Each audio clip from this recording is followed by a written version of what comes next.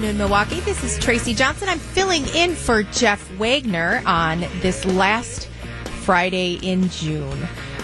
This is going to be a jam-packed Friday, as it has been a jam-packed week. So we're in the studio today while Summerfest is underway, but we will be down at the Summerfest grounds for the Wisconsin's Afternoon News later today. So stop on by, say hello, wave into the box, the speaking box.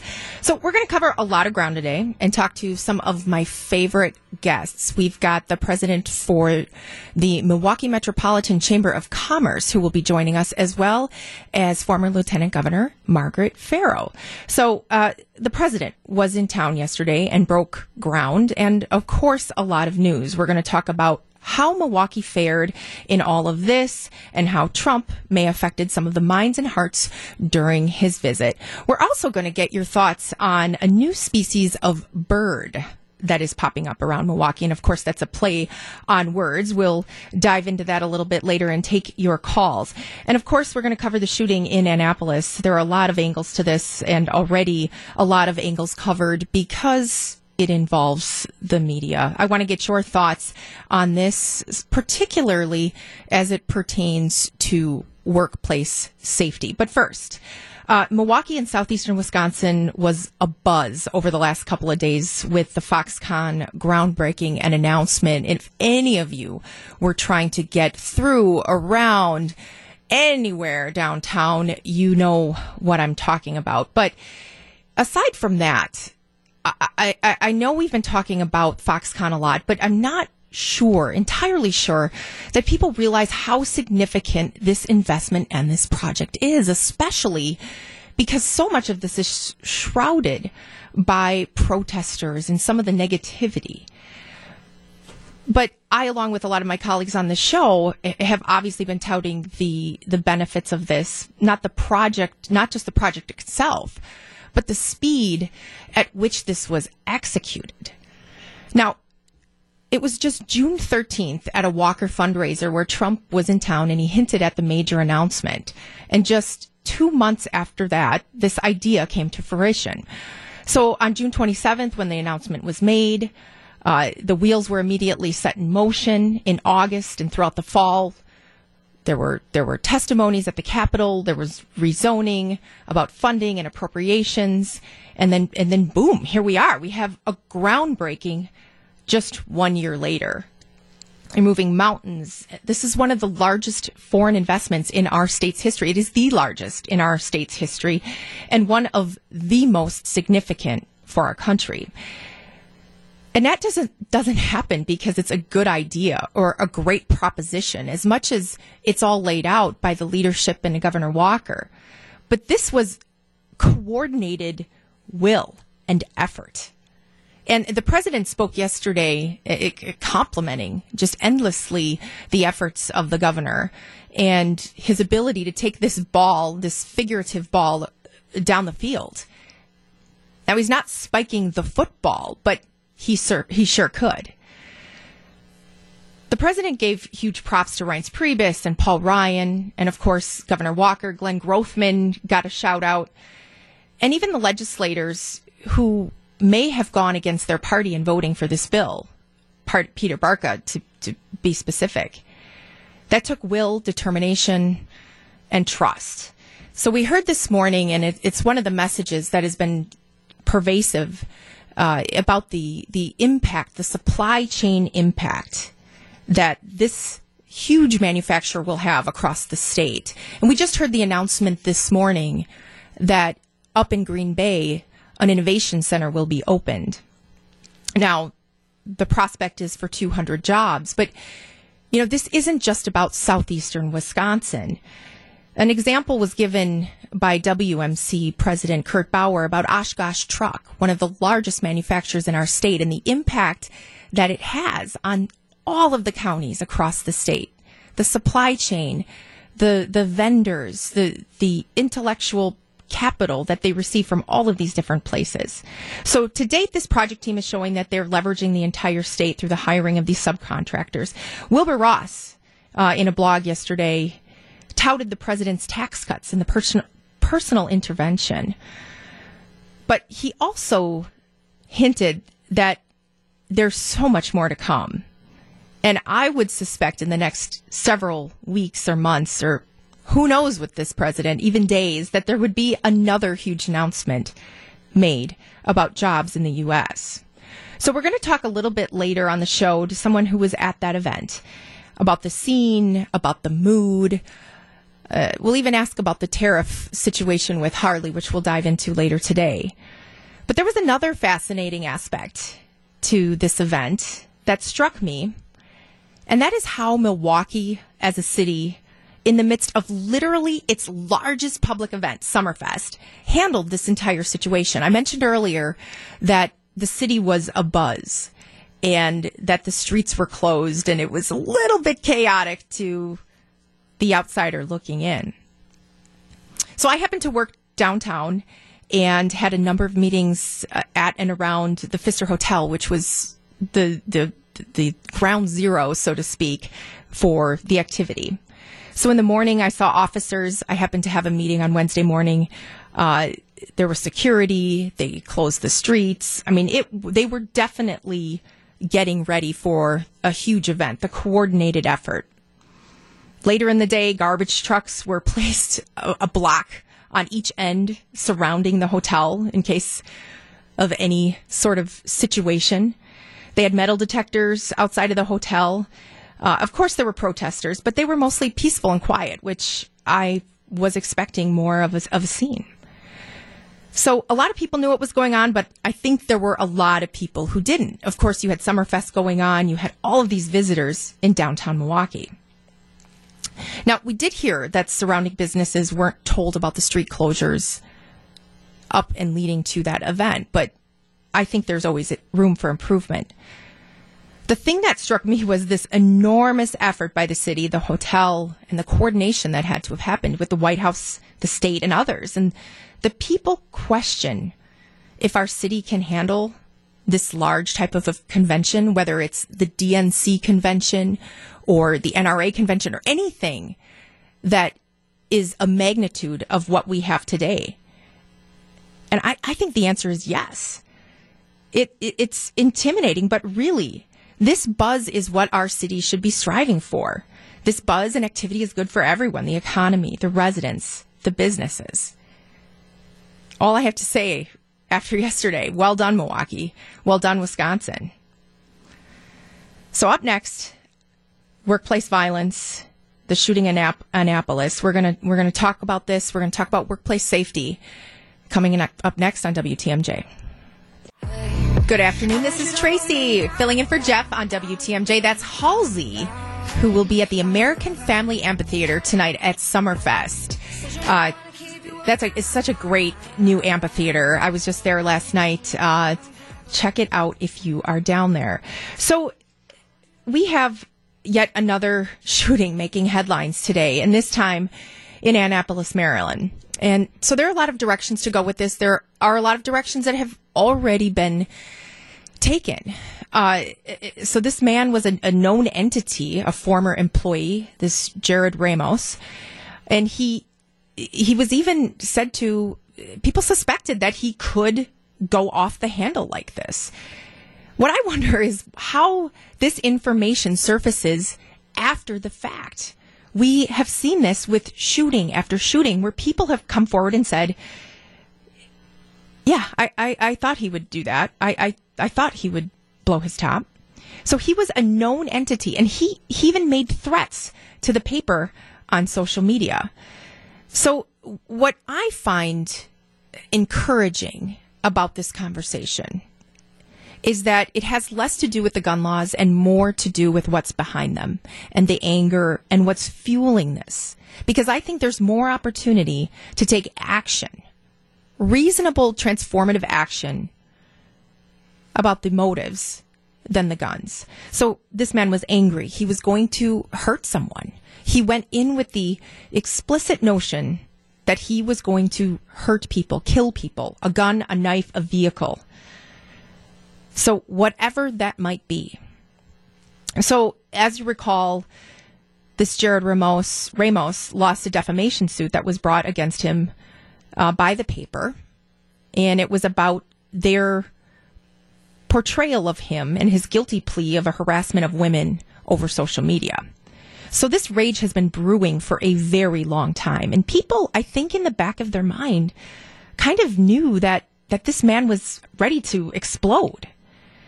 So, the tone in this country, regardless of who started it, has reached a fever pitch. I know trolling through social media, you see the comments from many who are in the media who are saying, I'm really afraid. Am I really able to express my opinion now? And then there are some who say, well, the president started it or the politician started it. You know what? It doesn't matter. This can't be a scapegoat for human decency.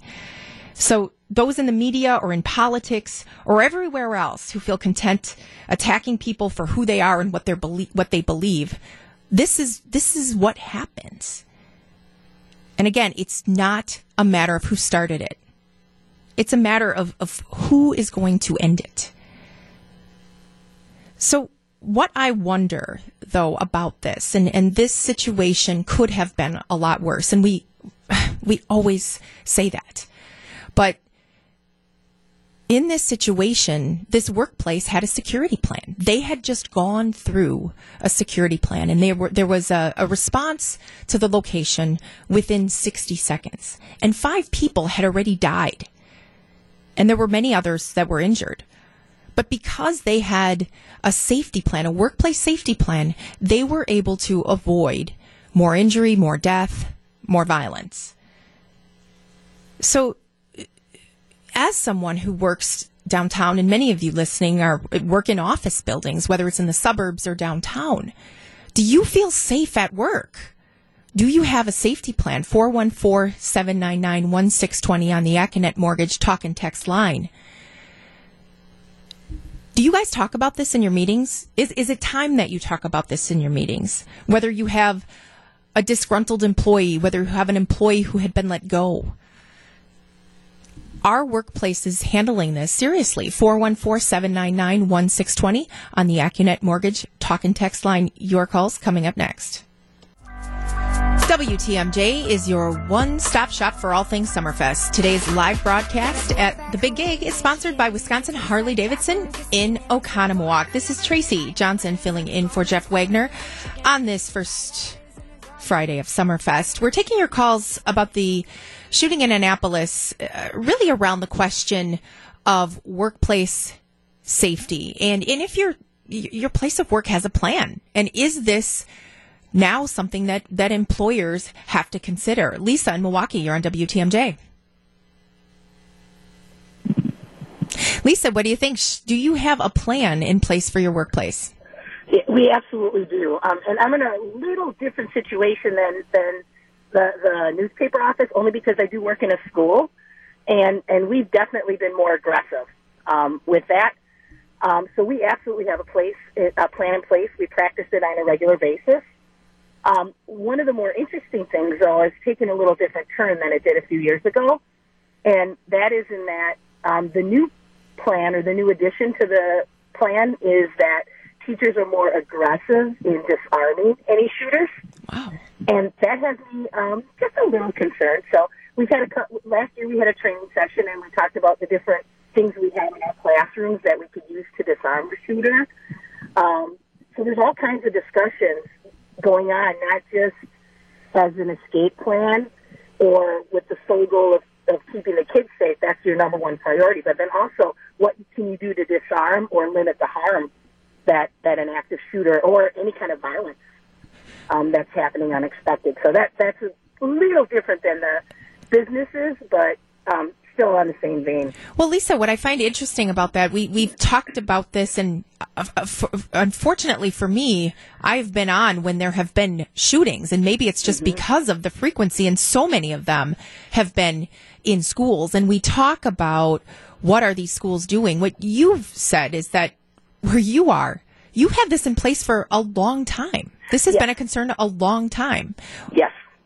So what kinds of things, I mean, do you have to do tactical training, or is it mostly information? Well, a lot of it's information. We do practice it on a regular basis. We have discussion groups. We have the police department comes in, and they talk to our entire faculty, fielded some questions. So while we haven't practiced that, I'll have to be honest with you, I heard some rumors about things coming up where we will do some active practicing on what to do and some role playing. Do you feel safe? I think I do, for the most part. I really do. As much as we hear these school shootings, and you and I both know they can happen anywhere, I think they're kind of totally random. And if you look at the percent that happen, which are a tragedy, in comparison to how many school systems there are out there, I'm hoping the odds are against that, what happened in my school system. But I think I do for the most part. Lisa, go ahead. Sometimes there's not much you can do. Lisa, thanks for the call. Yeah. So, I think what Lisa says, and this is actually encouraging on two fronts. So talking about the shooter in Annapolis, and what are these workplaces doing to prevent this? Is this a wake-up call for some companies that may or may not have them, whether they're large or small? When you're downtown in an office building or in the suburbs in an office building, often you can just walk right in. There is no security. What Lisa was talking about in a school, and I think this is something that many people may not completely appreciate, is some of these schools have been talking about this for a long time. And so when it comes to our kids' safety, when it comes to our own safety, we all know the guns are out there. The crazy people are out there. We need to protect ourselves. We need to have a plan in place. And not that situations like what happened in Annapolis remind us of that. But I think that's the takeaway. Yes, there are crazy people. Yes, there are angry people. I don't know how we tone down the rhetoric in the media with the politicians. But we can keep ourselves safe. We can have a plan. And so, I think that's the next step. So I'm glad that in Annapolis we had that plan in place. It prevented a lot of people from getting hurt. It's game 2 for the Crew and the Reds. Our Brewers game day coverage live from Great American Ballpark starts tonight at 5:35, sponsored by Catholic Financial Life. So that was Logic, who's opening for Halsey tonight at the American Family Amphitheater. If you text the word Summerfest to the Acconeck Mortgage Talk and Text line at 414-799-1620, you will receive a rundown of all of the day's events. I also have to take this opportunity to plug the amazing 2018 Summerfest app. So download that and you can grab a take of what is going on at Summerfest today. So this next topic has been blowing up the text line already, and I had just teased it. So there is a new mode of transportation that was introduced in downtown Milwaukee and in many other cities across the world. There are these dockless bikes and scooters. So those of you who have been in downtown Milwaukee or in any of these other kind of densely populated cities across the country as a visitor have probably seen these bikes that you can share. You rent them. So if you have been down to Summerfest in the last couple of days, there's a very high likelihood that you've seen these buzzing around. So they're these bird scooters. And the way they work is you download an app on your phone and you can locate where these scooters are located and how far away you are from one of these scooters. And then you pay $1 to start your ride and you swipe a QR code. I actually had to ask our intern how this worked because he had been on one of these the other day. You swipe this QR code on your phone and then you pay 15 cents per mile or per minute, to ride on this scooter. Now this thing goes 15 miles an hour. So you just get on it and you take it to wherever you want to go and then you get off and you leave the bike. You leave the scooter wherever you are and you're done. So it's like the Uber. The Uber, if many of you have taken the Uber, where it's just an app and you kind of call it and it's a ride share application. It's like the Uber of bikes. So there are 100 of these bikes that were dropped off by the Bird Company in the 3rd Ward in Walker's Point. And it was really to take advantage of all of the traffic and the congestion in advance of Summerfest. So these were dropped off on Wednesday. And I'm thinking this could either be a really good thing or a really bad thing when you have all of these people and then all of these scooters, and then think about these busy streets and where these scooters are left off. Well, just yesterday, a mere 24 hours after these Bird scooters were dropped off in downtown Milwaukee, the city's attorney's office said that it is illegal to use these scooters or these bikes on the sidewalks and the streets in downtown Milwaukee. And if you are caught using one of these scooters, you will be fined upwards of $100. So the aldermen have raised concerns that the scooters will pile up on the city streets and the sidewalks because people don't understand how to handle them responsibly. So should these be outlawed? Should we be able to use these shared scooters, or should there be a law against these? 414-799-1620 on the Accunet Mortgage Talk and Text line. These Bird scooters are in Milwaukee, and the company leaders have said that they have submitted the appropriate paperwork. So this company is trying to do the right thing. They're trying to make their way into Milwaukee to say, hey, you've got congestion, you've got an opportunity. Of course, we're a company. We want to capitalize on this. We want to take advantage of this. So should these shared scooters and bikes be allowed in downtown Milwaukee? And is it safe with the streetcar, the people, the congestion? 414-799-1620 on the Accunet Mortgage Talk and Text line. Your calls coming up next.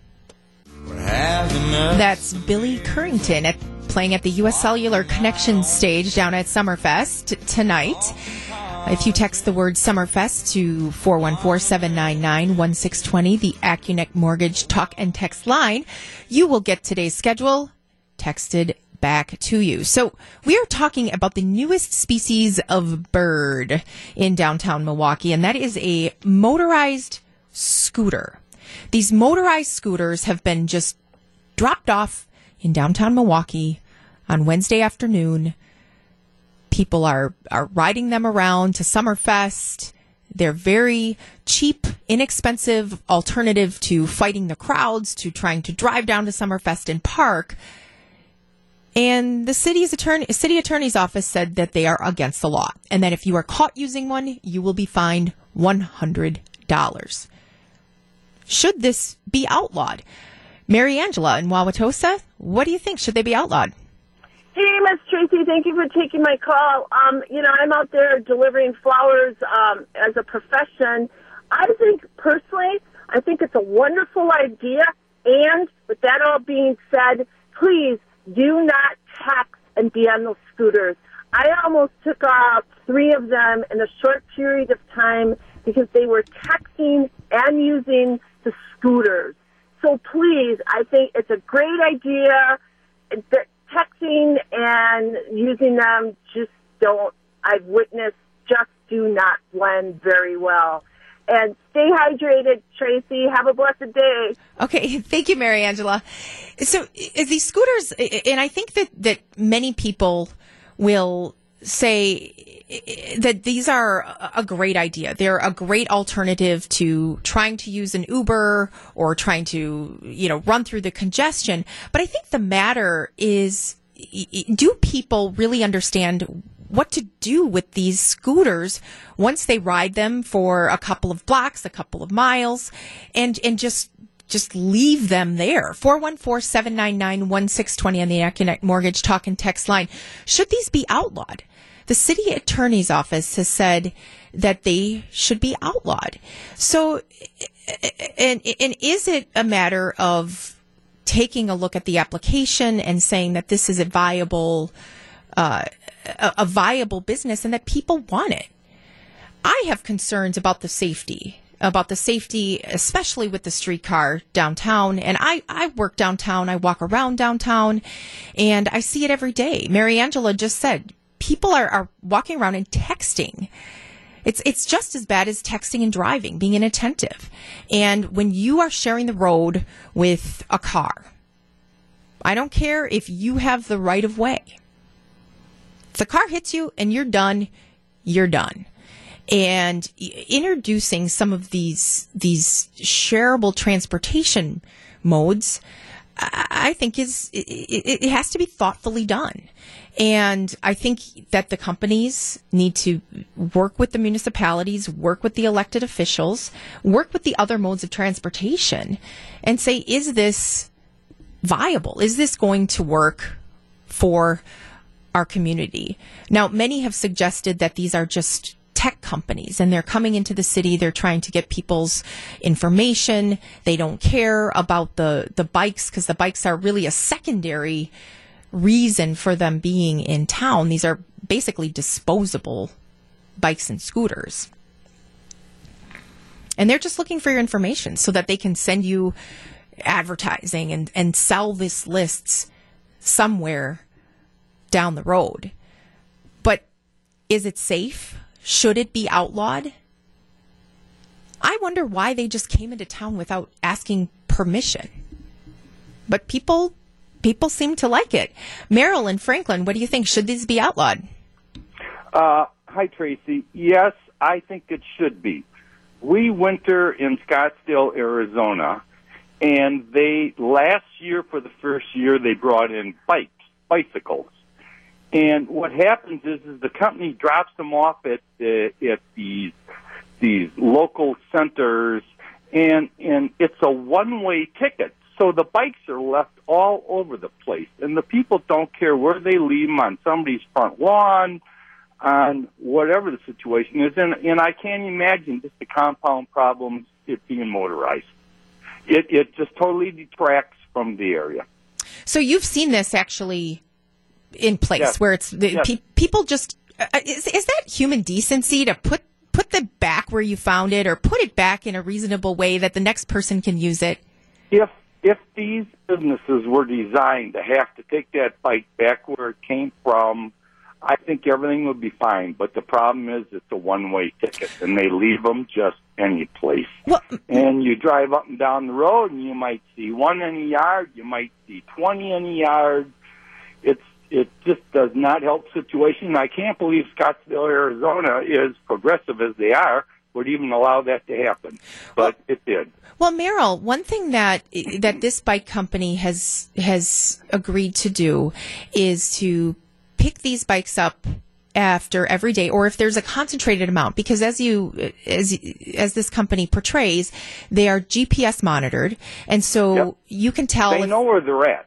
So they can go and pick them up and then redistribute them, which I think if you can put that in practice, then it might be able to work. But what's happening is that these companies will come into these communities, and then they will get their money and they will get their information, and then they will just leave town, or they will sell out, and they leave the remnants behind, which are these physical assets, these bikes, these scooters, and they just leave them behind. Well, if they want to make any money, they have to put them at night where they're going to be used.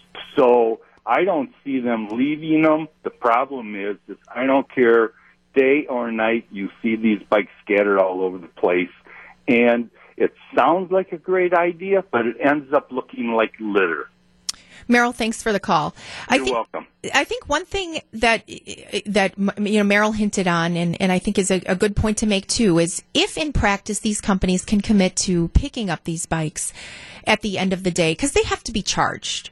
These are motorized scooters. They have to be charged. If they can commit to picking these bikes up at the end of the day and charging them, keeping them in a safe place, cleaning them, being responsible for picking them up out of the river if somebody happens to throw it in the river, maybe this could work. Edward, in downtown, what do you think? Should this be outlawed? No, it should not be. And again, this is another form of government intrusion. Government should just get out of business's way and let business conduct themselves and let people just be. This is not a nanny state. We are adults. We can deal with our own problems. We can fix our own problems. If the company who has these scooters, they're leaving it around, they will quickly discover if people are misusing them, that they're losing money, and they will adjust. We don't need government to come and regulate every little thing about our lives. So what do you think about the city attorney's office coming down and saying that this is illegal for now? Do you think this is just a way to try to shore up some of the safety and rideshare mechanism, or is this a way of coming down on private business? This is just a way of coming down on private business. Again, these are companies who are making money. Government, well, obviously they are losing money because nobody's driving and they're not they're not parking. So the government is losing money. So obviously they're going to try and stop people from coming up with innovative ways, just like Uber and Lyft. You know, it is just so frustrating to see that when companies come up with brilliant ideas, there's always a government agency that's going to stand in there to stop it from just growing. Edwin, thanks for the call. Lisa in Sheboygan, what do you think? Should this be outlawed?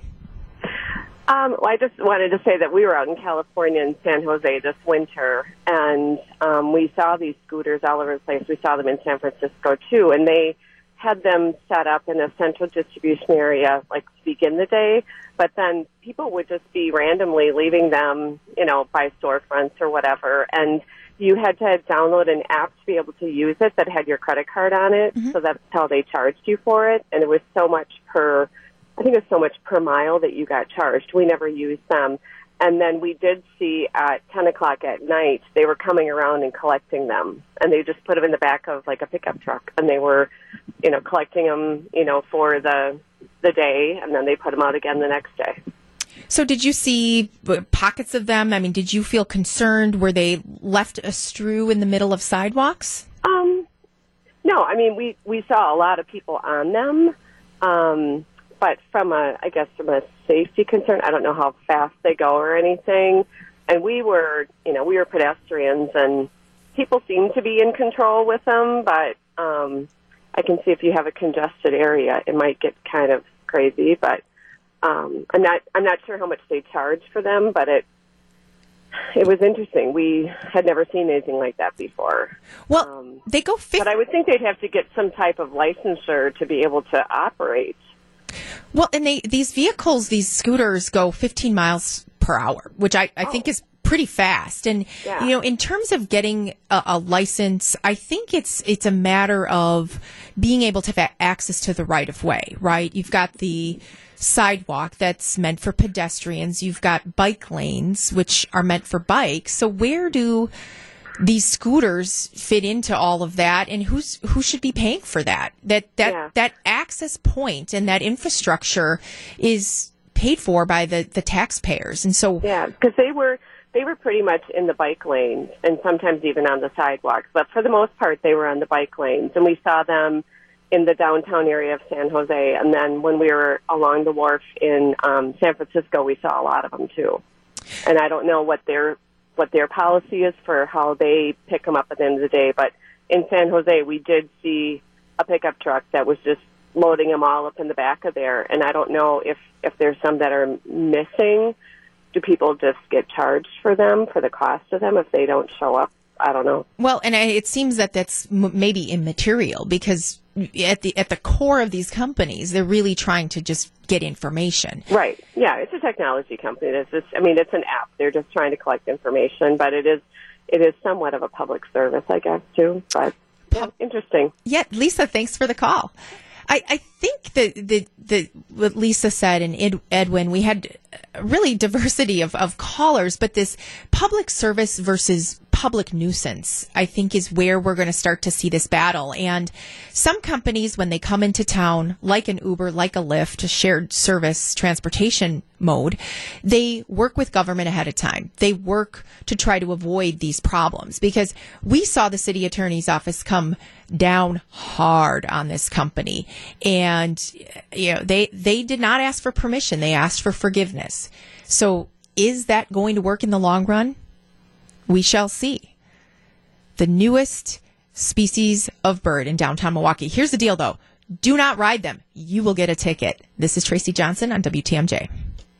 That is Billy Currington, who is playing tonight at the U.S. Cellular Connection stage down at the Summerfest grounds. If you text in 414-799-1620, the word Summerfest, you will receive a text with all of today's lineup, including Billy Currington today at the U.S. Cellular Connection stage. So I was down at Summerfest last night for the first time, the 2018 season, and actually that's a rarity for me. It took 2 days for me to get there for the first time. A couple of things. It's going to be very hot down there, and water bottles are allowed. They cannot be opened, but they are allowed because of the heat and also the security lines. I got down there about 45 minutes before the show. I saw James Taylor last night between 6 and 7 o'clock. Those lines are long, so be prepared. No backpacks. You can take those cinch sacks. If you take a backpack, it will be confiscated and donated to Goodwill or someone else. So don't make that mistake. I saw a couple people around me make that mistake, and that's just too bad. You spend so much time trying to get down there. It's just a shame trying to get back. So coming up in the next hour, we've got a call with Tim Sheehy, the president for the Metropolitan Milwaukee Chamber of Commerce. He was at the Foxconn groundbreaking last night, and he's been involved with this project a very long time. So stick around for that. We're also going to talk about the Harley tariff tiff. Coming up next after the break. Tracy Johnson on WTMJ.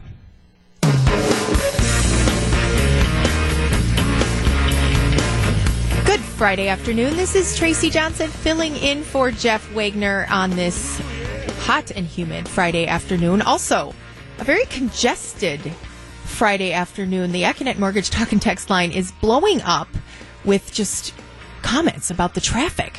It must be crazy out there, but don't worry. We're here to keep you company. So yesterday, a huge announcement, a huge groundbreaking, a huge moment for our state and for our country, arguably. The Foxconn groundbreaking, just 1 year after the announcement was made, happened right in our state. And we have with us on the phone a man who has been part of this process from the beginning. Tim Sheehy, the president and CEO for Metropolitan Milwaukee Association of Commerce. Tim, thanks for being on.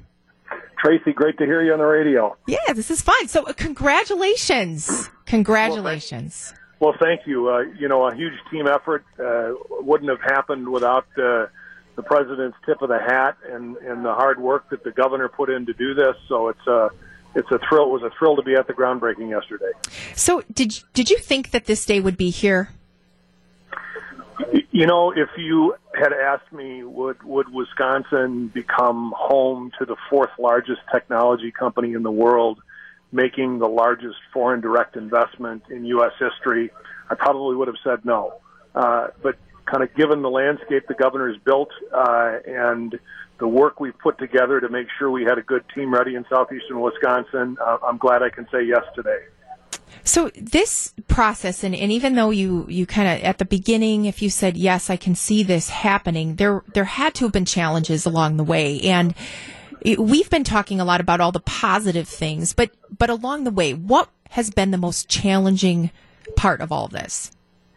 Well, I think the most challenging part of this, and the one that we delivered on, was the speed, the ability in less than a year to conclude a deal, to put a really buttoned up piece of incentive in place, and to convince Foxconn that we could move at this speed, and we had the people to do that. That was probably the biggest challenge. But I would, I guess not, I don't want to gloat, but sitting here today, I think we met that challenge. Yeah, you met that challenge and you beat that challenge. So looking forward then, what's the most challenging part going forward? Well, I think the most challenging part going forward, and hopefully it'll pair back after the election, is, the political football in some respects that Foxconn has become. And I think it's confusing to Foxconn and confusing to a lot of us that have worked on the project. Here we stand to gain, $10 billion in capital investment, which has already started with a $125 million contract to begin to lay the base. 27 of the 28 contractors are from Wisconsin. They're employing 62. They're employing people in 62 of the 72 Wisconsin counties. And so, just moving this to the point that this is real, it's going to happen.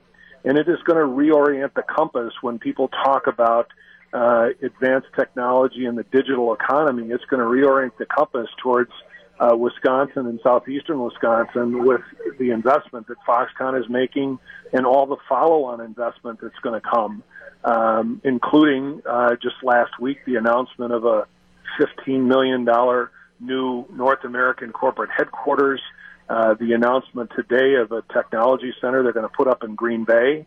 So I think this is only the beginning.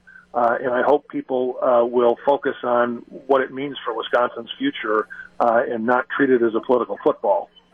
Well, and for the first, I would say 6 months or so, this technology, this concept of technology and 8K technology, and it doesn't even exist yet. The platform doesn't even exist yet, and it seemed so unreal. But to see the signs on the buildings, to see the actual layout of the buildings, in fact, people can go down there over the next couple of days, right, and check it out.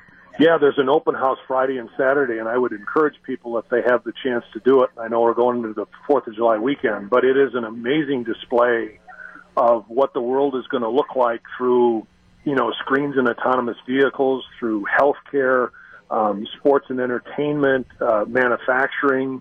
It's really an incredible look into the future and a look that's being made here from Wisconsin. So I think you're right in your assessment, and I really think that Wisconsin has positioned itself well, not forgetting for 1 minute all the great companies we have employing people here. I think this is just going to help attract people to Wisconsin that may have not looked here as a place to start or grow a career. So you were on the ground yesterday. Mm-hmm. Can you give us a sense for what that was like? If I understand, this was a full day commitment with lots of transportation and buses and security lines. What was this like? What was the energy? Well, there's incredible energy, and whenever a president comes to town, and just the level of setup and security. But I think it is an understatement to say it was breathtaking to see the site, all the earth-moving equipment, the huge American flag that's up there. There are 1,000 trucks a day, which is almost a truck, 1,000 trucks a day, which is almost a truck a minute, delivering aggregate to the site and hauling dirt off. So it's an incredible sight to see. And then to have, the president there, the speaker there. And I thought the president had a great line. At one point he said, while he came across Foxconn first, he handed it off to the governor, and the governor ran for 2,000 yards. And I think he's exactly right. So I tip my hat to the president for kind of having them look at Wisconsin, but then we had to, pick it up and deliver. So you had, I think, a great spectacle in the groundbreaking, and then the facility itself is just amazing. Again, I feel like I walked into a time 10 years from now or 20 years from now, just to see the technology and the manufacturing that's going on, that's going to benefit lots of companies and lots of partnerships that we're going to see with existing employers. When you mentioned the tip of the hat to Governor Walker, the president also gave huge kudos to Reince Priebus and to Paul Ryan, and deservedly so. In the way that these people work together. If one of those people were not in place, does this deal happen? No, you're right. I mean, from the initial contact of Foxconn to the president, Reince being his chief of staff, having a good sense of southeastern Wisconsin, the president physically seeing this here, and so he did give us a nod. It didn't guarantee at all we were going to get it. And then you've got the speaker that was incredibly helpful. But I also don't want to excuse or diminish the effort of Corey Mason, who is a Democrat in the Assembly, who is now the mayor down there, and Peter Barca, the Democratic minority leader, unfortunately, who lost his position. So I think, again, if you strip away the politics, people on both sides of the aisle see the value of what this could mean for jobs and economic growth. So switching away from Foxconn to Harley-Davidson, one of the companies we love in our state, How does this resolve? Is this just a flare-up and, to use your words, kind of a political football? Yeah, I think it's unfortunately, it's a very real issue. It's a big challenge, the theft of intellectual property and some of the tariffs that companies in the United States are facing. But, the comment I made, which was picked up in the paper this morning, in terms of having the president come here and welcome Foxconn and at the same time, diss Harley Davidson, the comment I made is like somebody bringing a new guest to a dinner party and stepping on the toes of somebody already sitting at the table.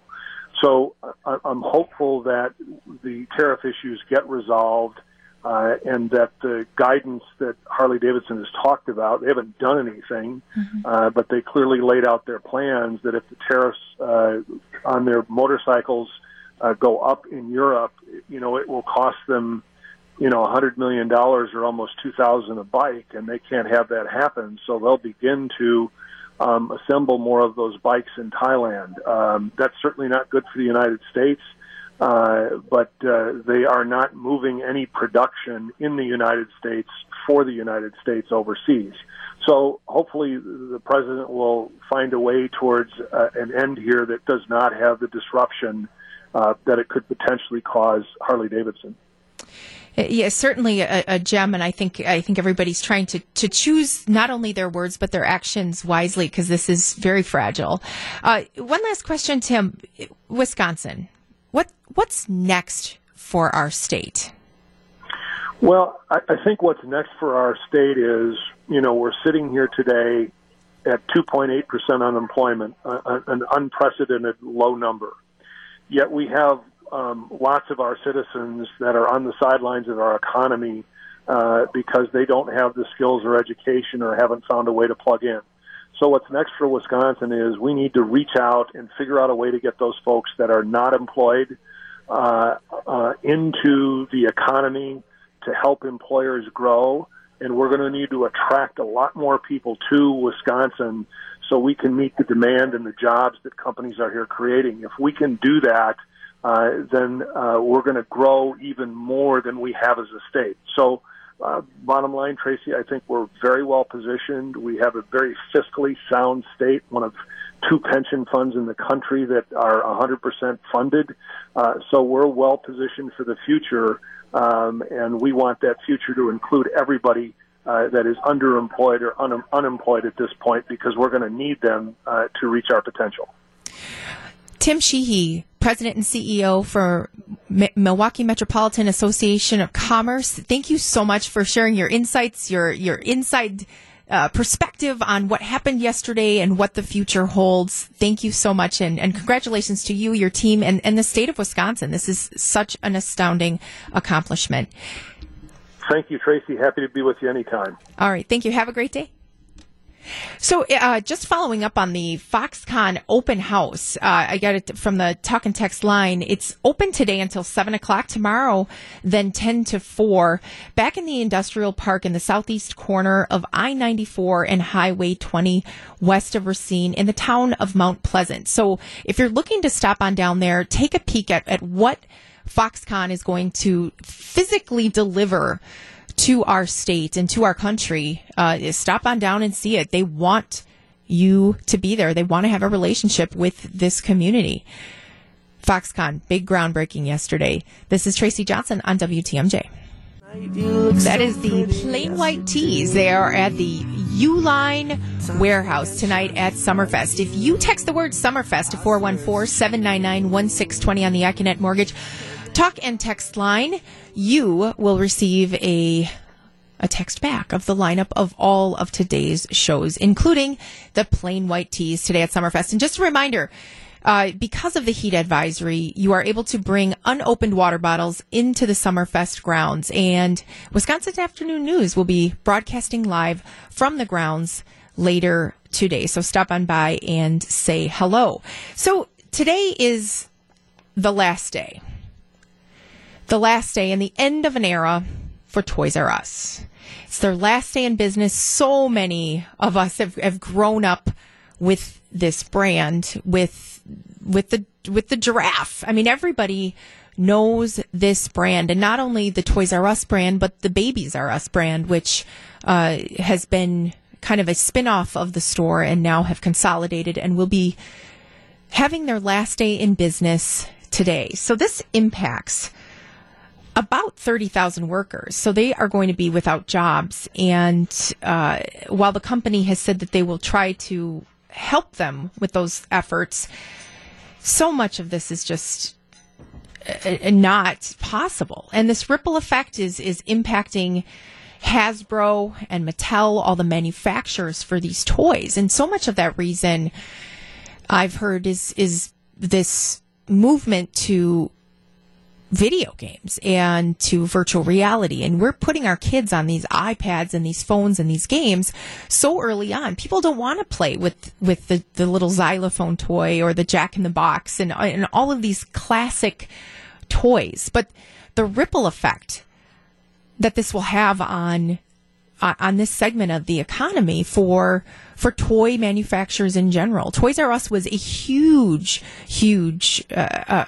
outlet for some of these very, very specialized and very iconic toys.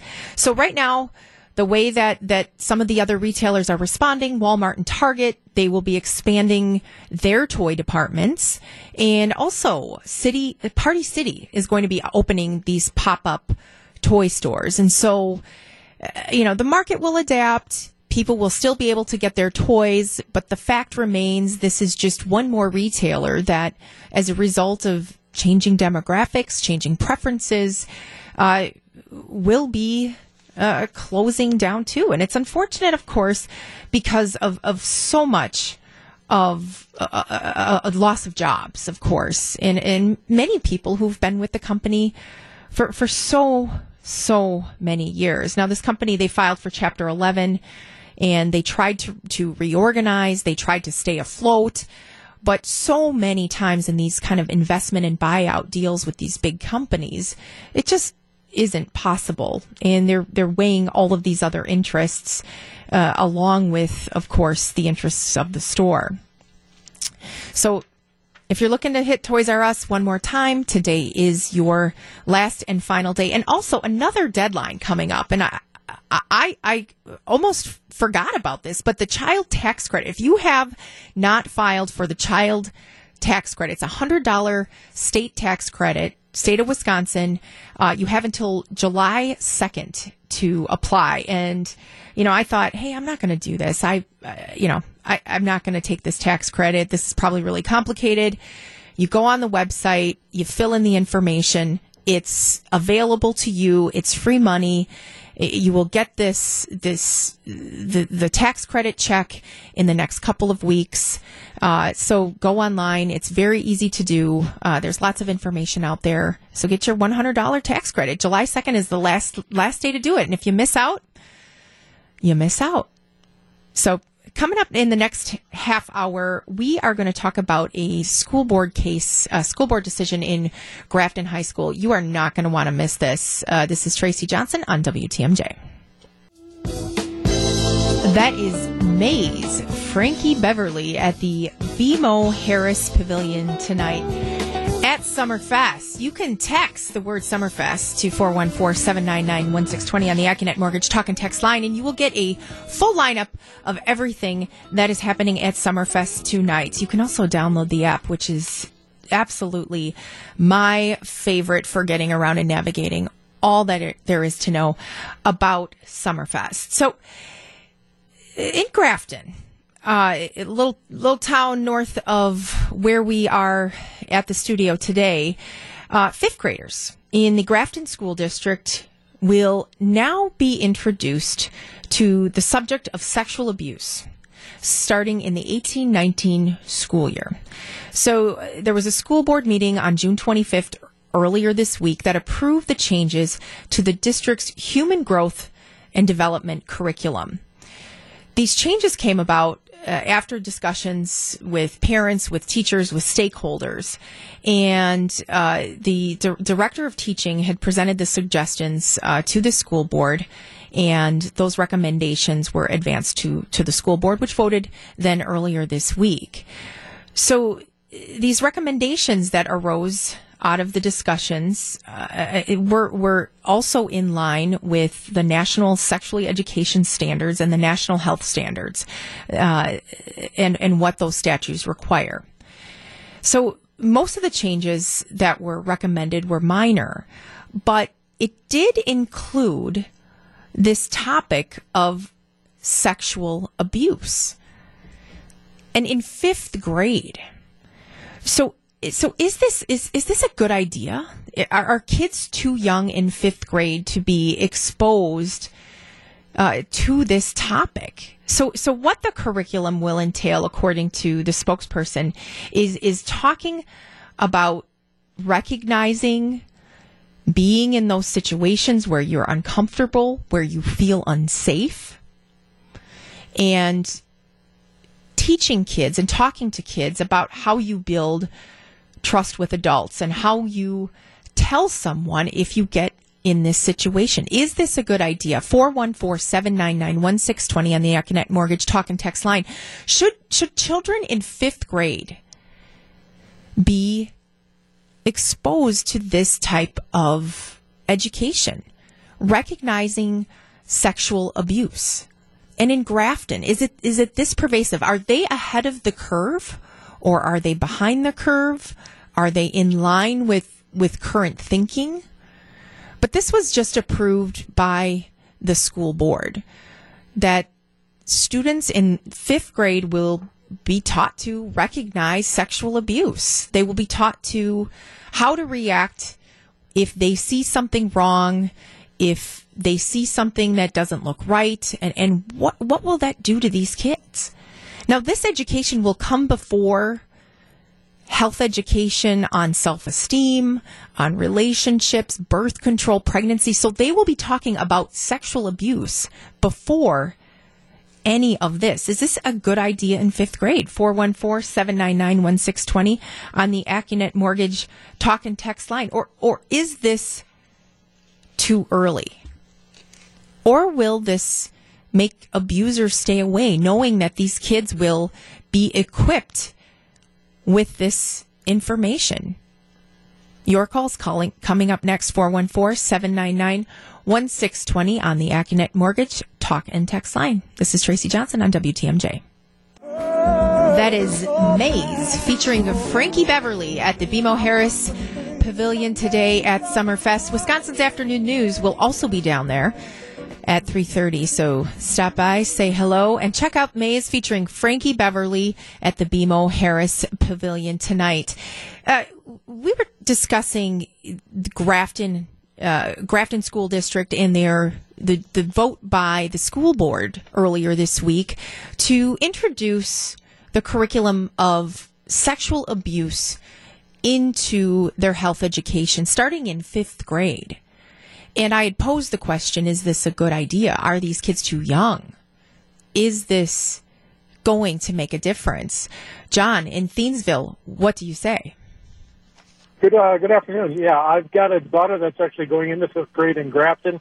I did not know about this, that this was going to be in the curriculum next year. I'm glad to hear it. I've had many conversations with my daughter already on this subject because she does spend time with friends and they go to parks and stuff, and I want her to be aware of what's out there in this world today, and I'm glad the school's stepping up and going to take care of this too. Well, and John, you know, parents do have an opportunity to opt out of this, or maybe you didn't know this, but do you get the sense from talking to the other parents in your community that your enthusiasm is shared, or will they be a controversy? I don't think it'll be a controversy. I haven't talked to anybody about this. Like I say, I just learned about it now on the radio. But I'll be going to the pool today and talking to them about this now to see what they do think. But I think it's going to be shared. They did learn some human growth stuff this past year, and there weren't any kids that opted out of it as far as I know. My daughter never said anything about it. I know there was lots of giggles in the class when they were talking about it. They separated the boys from the girls in the 2 different classes.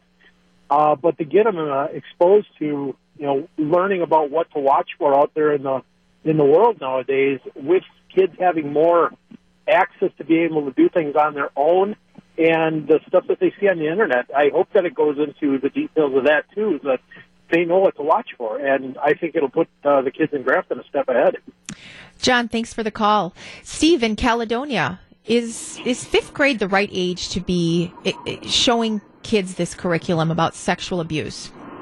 Yeah, I just definitely think it's the perfect age, because I think that parents are too scared to talk with their kids about it. So if somebody else starts it, then you can start talking about it at home. I have a 11-year-old daughter and want to talk about it with her, but didn't until they started talking about it in school.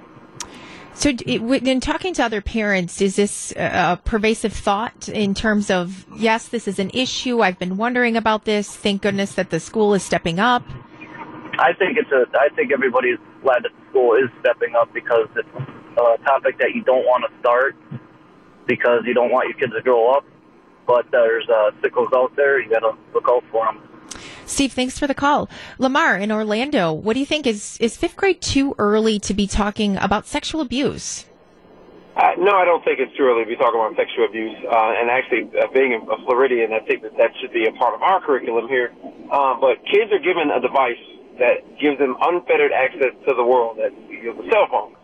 And so a lot of this stuff, a lot of the stuff that we're afraid to expose them to, they're exposed to anyway, because a lot of parents don't even monitor a lot of the stuff that the kids have access to on their cell phones. And I think that the more tools we can give, because we talk about schools, sex education, we talk about not wanting schools to do it. The reality is, and like the last caller alluded to, a lot of parents don't want to have these conversations. And for the schools to initiate this does open up those conversations, for young people at home with their parents. And I personally think it's a great idea. Well, and even when you talk about kind of opening those barriers in the communication with the parents, I mean, it's starting with sexual abuse, and it's more of kind of an introspective curriculum, or at least it sounds that way. It basically is saying, we know you might not be exposed to this, you might not be familiar with it, but it will probably not only help the kids, but the kids help their peers and their friends recognize when something isn't right. Absolutely. And seems to be kind of a platform to then that conversation about self-confidence later on in the curriculum. Lamar, thanks for the call. Rob in Kenosha, is fifth grade too early for kids to be learning about sexual abuse? Absolutely not. The students of today are much more inclined to learn much because they have the social media, they have got the internet, they have ways to do that. But my other point I wanted to make was the caller two callers prior said that he was happy to see that this curriculum was going to be instilled, but he said, I'm glad that the schools are going to be helping to learn to teach this too, T-O-O. Mm-hmm. And then as an educator, I'll visit and say, it's my responsibility to teach their child. Well, I agree with that statement in my curriculum and everything in my content area, but other things, such as maybe a sexual abuse situations, I mean, we can certainly talk about that, but it has to start at home. It absolutely has to start at home. And when they agree and partner up along with the education, and you just said earlier that it's okay for the students to talk to their peers, I think sometimes these students, because parents are afraid to say anything, the students might be able to lead that discussion at home themselves.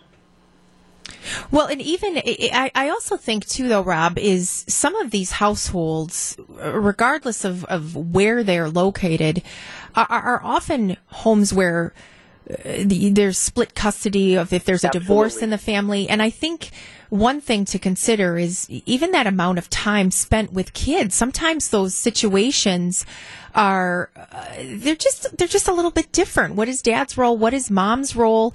And trying to bring these kids, that information is essential, and being able to recognize that. And I love what you said about that. It's a team responsibility. It's the team that needs to work on this. Rob, thanks for the call. You're welcome. When I think about this in terms of Grafton High School taking the lead on this, and I don't know if there are other schools that are doing this, but the fact that the school board voted on this and that there seems to be enthusiasm around the fact that they're introducing this conversation, Is this going to be a way that kids are going to be able to see something and say something? Because so often these cases of sexual abuse or any type of abuse are recognized after the fact and so far down the road, whether it's 5 years, 10 years into these kids' adulthood. And by that time, there's been a manifestation of guilt or anger or sorrow, and sometimes it leads to other things, whether it's suicide or self-harm. And so if we can try to do anything that stops this earlier rather than later, I say this is a good thing for the school to tackle, if there is a role for the school and for the curriculum and for the educators. And so many of the callers, again, took that personal responsibility and said, yes, I appreciate that somebody is making that first step, is kind of tapping around that topic, because it's a tough topic. All of these are tough topics to tackle with kids. As a mom of 2 young boys, my oldest is going into 2nd grade. Boy, it sure helps when these things are communicated and in the curriculum, and the schools will help guide the parents. So kudos to Grafton High School or Grafton School District for making this decision. Hopefully this will take fire, and hopefully this will help these students with sexual abuse in the future. See something, say something.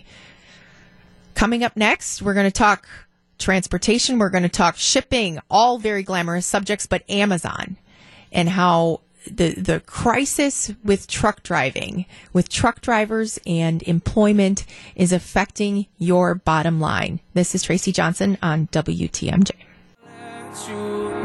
WTMJ is your one-stop shop for all things Summerfest. Today's live broadcast at the Big Gig is sponsored by Wisconsin Harley-Davidson in Oconomowoc. We'll be down there live at the lakefront for Wisconsin's afternoon news. That was NF, who will be opening for Halsey at the American Family Amphitheater later today. Text in the word Summerfest to 414-799-1620. Get a lineup, a rundown of all things Summerfest happening today. So with the introduction of Foxconn in the Wisconsin marketplace, we've been talking a lot about the constraints that this will be having on the workforce, and the fact that many employers are already facing worker shortages. And these are prevalent throughout the state of Wisconsin, throughout the many sectors in our state.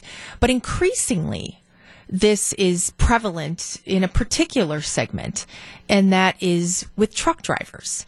I was talking last week with a friend of mine who transports supplies, and he suggested that he is spending a lot of time on what he calls an apology tour, because they are unable to deliver the goods to their customers.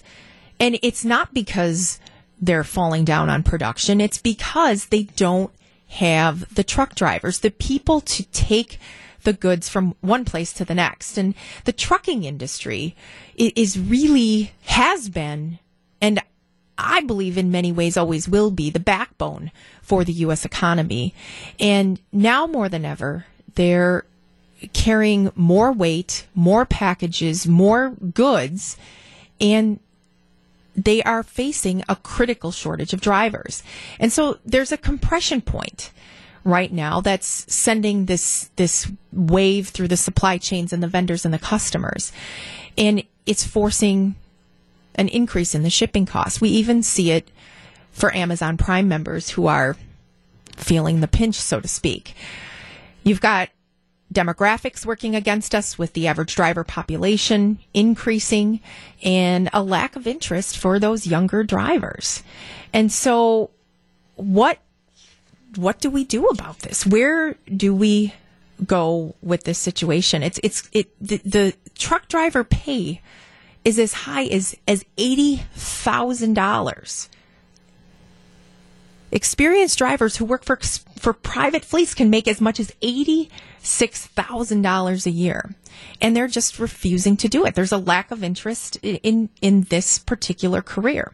So to keep up with all of this, these companies are increasing their shipping rates, and they're still not able to keep up with the demand. So these customers, like we said, are starting to feel the effects. Amazon, for those who are Amazon Prime users, your prices just went up by $20 from $99 to $119.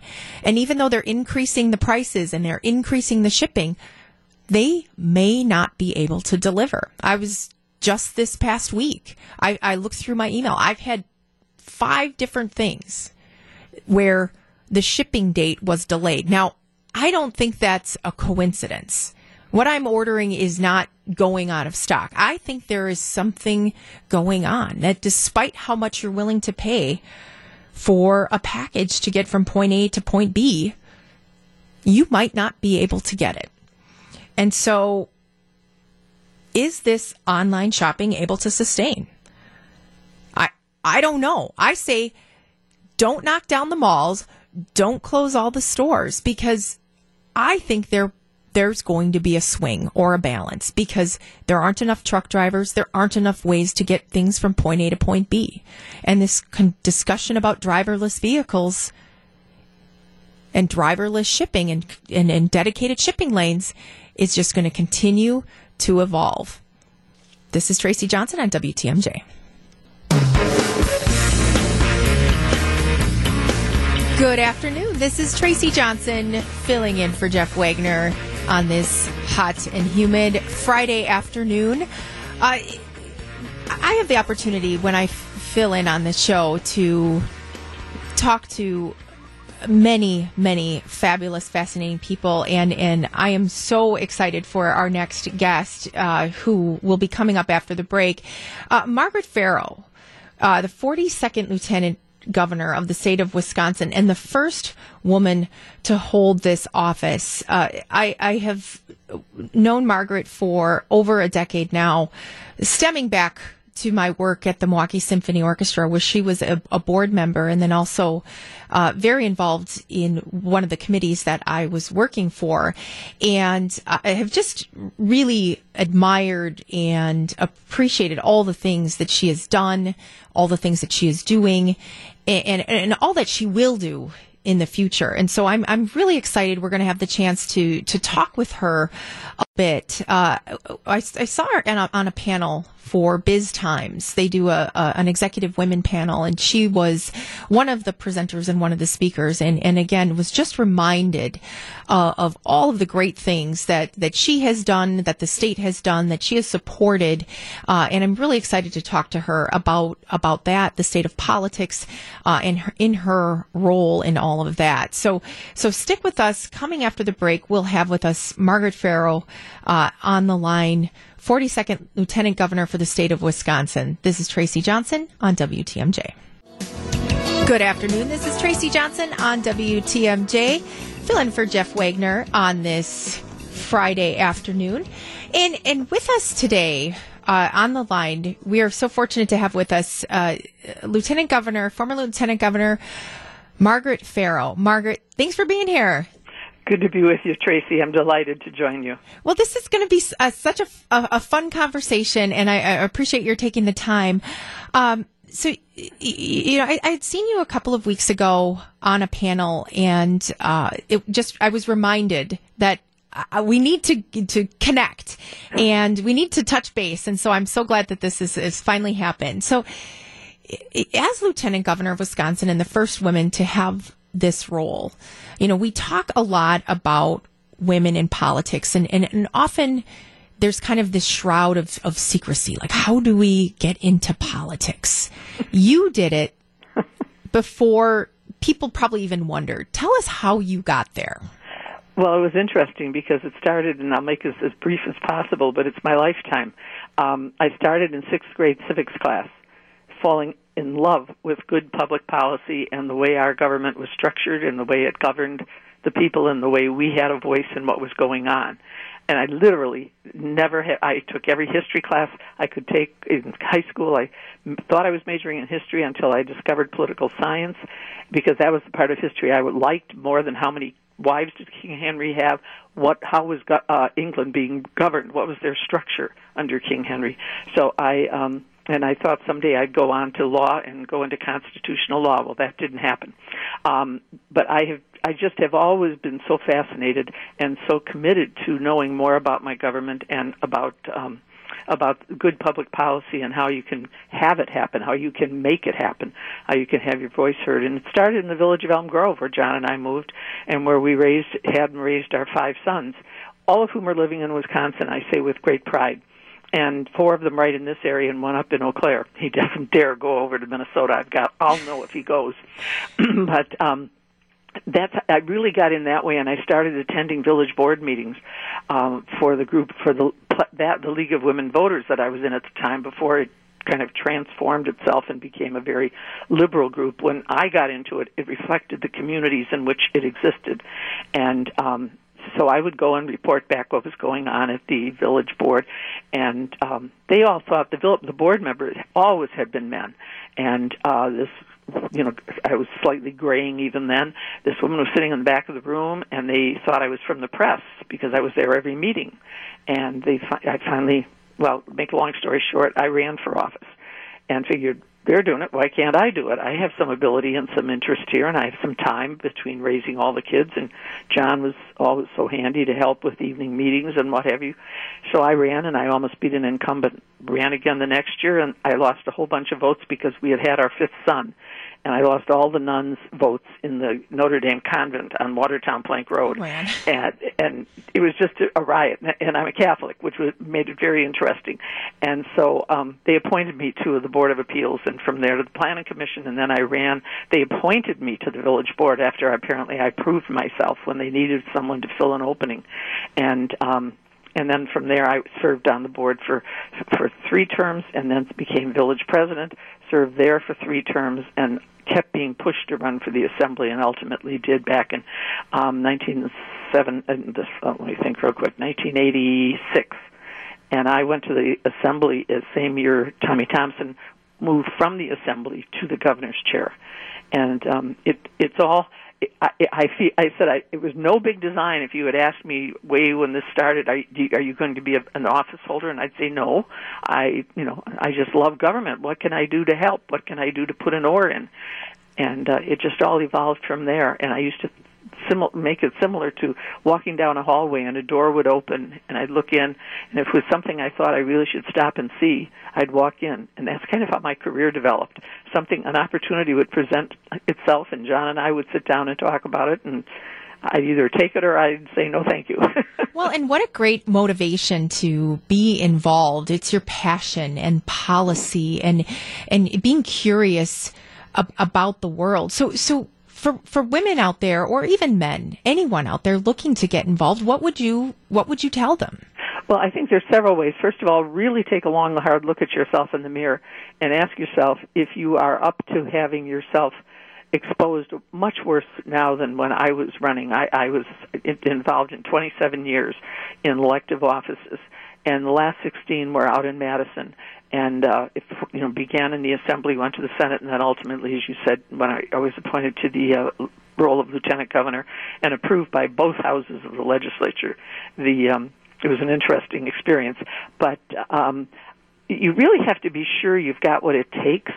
Nowadays, people think small business takes great risks to meet a payroll and do. Let me tell you, there is nothing like putting your name on a ballot now that is a personal risk. It's just I really admire anyone who's running in this time and this day and age with social media and with the press thinking, they've got the answer to everything. Not all the press, but I'll use Trump's term, the fake press. But anyway, I really encourage people. We've got people out there concerned. We have people who know things from their background. You should have experience before you do it. Don't come right out of college and say, I'm going to run for office. You've got a marvelous head of good information, but you haven't had enough of life experience. And so I can speak, I know what I'm speaking for, because kids would come to me coming out of college and say, oh, Senator, I want to do what you're doing, and the seat in my area is opening up, and I've got to take the chance now. It may never open it up again. And I'd say, no, you wait. And they'd look at me and say, why? And I said, because you've got to be better seasoned to know what is a good judgment about a bill from your own experience, not just relying on other people to tell you. And I'd ask them, I'd say, how old do you think I was when I ran for the assembly? And they'd look at me and not have an answer, and I'd say I was 51. And they were dumbfounded. They said, you mean there's later years that I can do this? And I said, I'm going strong. Quite frankly, I'm still going strong. But that surprised them. And it's so, we really need people who have had that life experience. Bring certain things to it. Share with your colleagues when you get out there. That if you can build it off everyone's experience and strength, we have a much better legislative process. Well, and even how people make decisions, and what you spoke to was really the motivation behind it. As a legislator, you can't know everything about everything, but you have to know how to get that information and have those connections in order to make sound decisions. And be willing to listen to other people. Absolutely. So you were involved early on. Let's go back to 2016. Sure. You were involved early on in garnering support for Trump in Wisconsin, a state that people still to this day can't believe that he won in the presidential election. How did that initial meeting come about? Well, and I was asked by his campaign and people very close to the campaign here in the state to become part of it, to lend my name to it, and I said yes, because I am a news hound. I do listen to everything. I do read everything, and so you don't have to catch me up generally. And I felt that once he had won the primary and was on his way, I saw things that I hadn't seen in other candidates. I had a different candidate. My original candidate was Marco Rubio, and that was after our governor was out of the way and other things had evolved. And I saw that Marco wasn't going to make it. So I think Donald Trump will go down in history as one of the most unique presidents we've had. And he brought all of his life experience to this role. I mean, he's 70, and he has been a builder. He has been a planner. He's been a developer. He knows how to he's been a negotiator, as we all know. And so I really liked what I saw as an opportunity, and I liked the way he was running his campaign. It was different. It was out of the norm, and I just wanted to give him a chance to see if that could be a way to get to become president, and he did. So it's an interesting thing to continue to watch. So, and we talked about this earlier, and I face this too as someone who has supported the president from early on, is how do you answer people when they ask you how you can support a president that they don't think supports women? How do you respond to that? Well, I guess there's a lot has gone on in politics in the last 20, 30 years. We know what he's done because of social media and because of news and because of everything's wide open now. We didn't know that some of our previous presidents were every bit as much of I'll use the term philanderer, as people are charging Trump with being. I mean, nobody knew what Jack Kennedy was doing every day in the White House when they would bring women to him. Oh my God, no. I mean, if we knew that, he wouldn't be, he would not have been canonized a saint. I'm not saying he wasn't a good public policy person, in doing what he was, and he wouldn't be a Democrat if he were here today because his policies were much different than the present Democratic policies.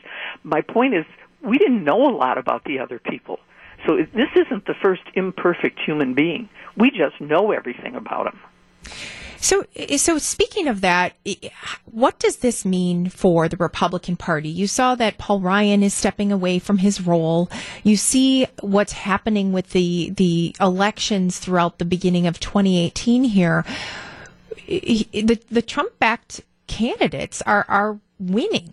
What's the Republican Party going to look like next election?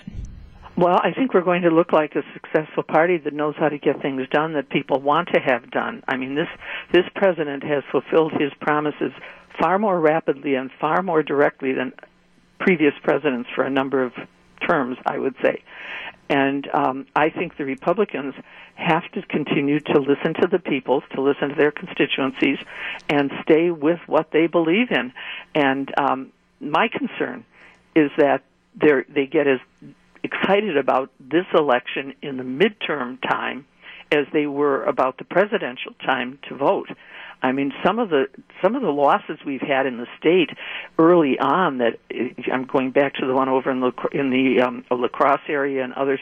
I mean, the turnout was less than a third of what it had been 2 years previously, when they want to say, well, President Trump carried it with this and that. Mm-hmm. But it wasn't the same electorate. And I took my granddaughter to vote the first time this past spring. And I had her register, and the whole bit, and they all know I'm a junkie, and so they all know they're going to get this, and I've threatened all my grandchildren that if they don't vote at every single election, I will haunt them for the rest of their lives. So she and I are walking out of the polling place, and I said, you just voted for about 8 other people. And she turned and looked at me, and she said, what do you mean, Grammy? And I said, why would you say that? And I said, because we came, you came, and they didn't.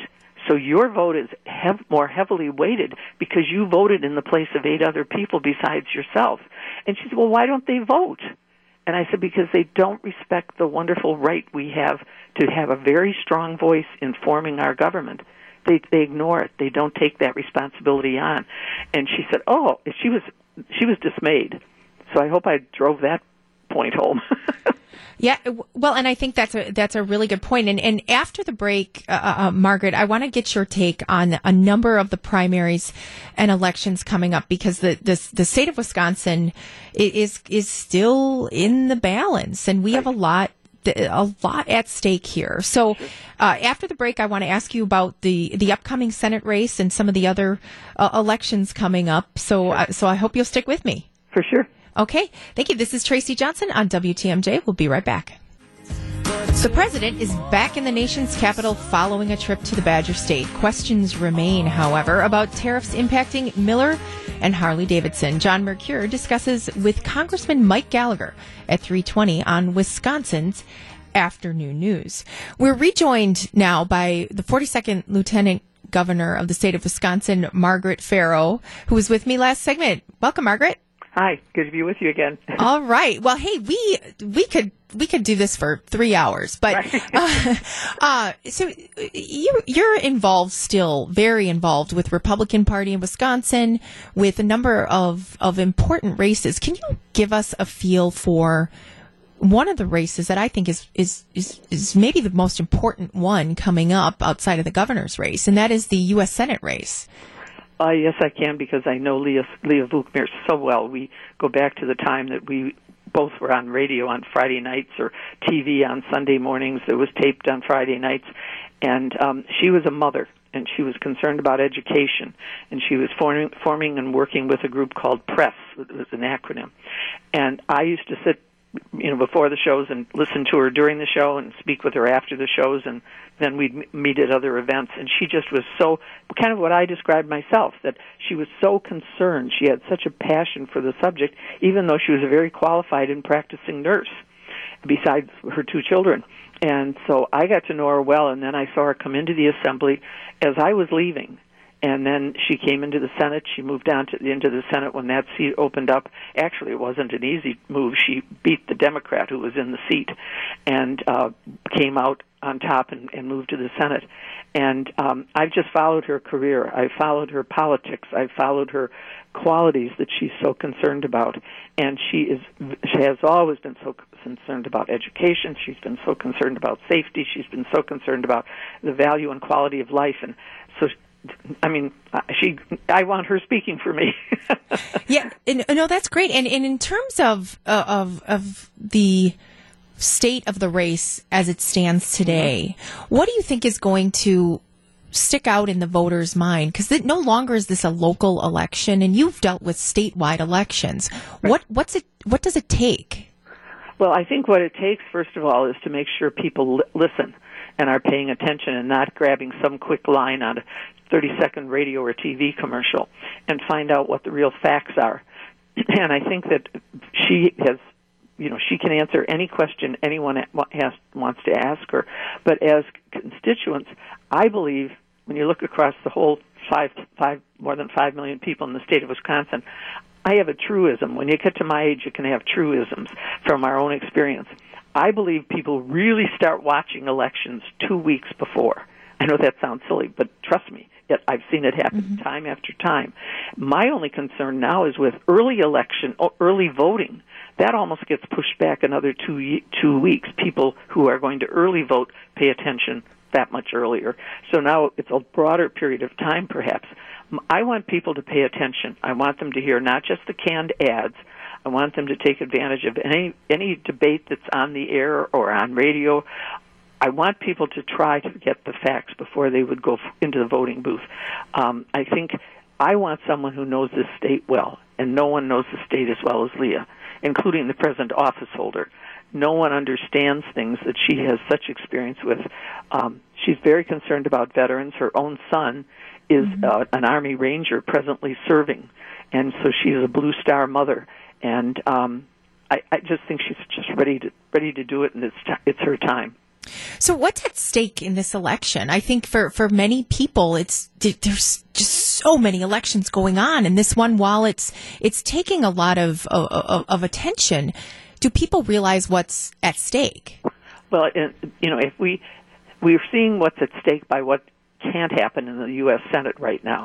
Things that should be happening can't because of the other side pulling this or pulling that or not having enough votes, and we have one or two turncoats or renegades in our own side of the aisle who can't be won over. So we need more than the two-vote majority. In fact, we don't even have 2 votes anymore, because unless John McCain can be brought back to the building, and he's still very seriously ill and convalescing in Arizona, no one knows if he'll ever come back. I'm saying this. No one has told me this. Sure. But he may never come back to the Capitol. And we have that seat that's sitting there, and he can't vote, from the distance. There isn't any distant voting allowed. And so we need more seats on our side of the aisle to really get the rest of the work done that we all want to see done. And that's why this seat is it's not pinpointed as one of the critical ones. I believe it is one of the critical ones. Well, and sure, and that election is coming up mid-August, so early voting will start in just a matter of weeks. Right.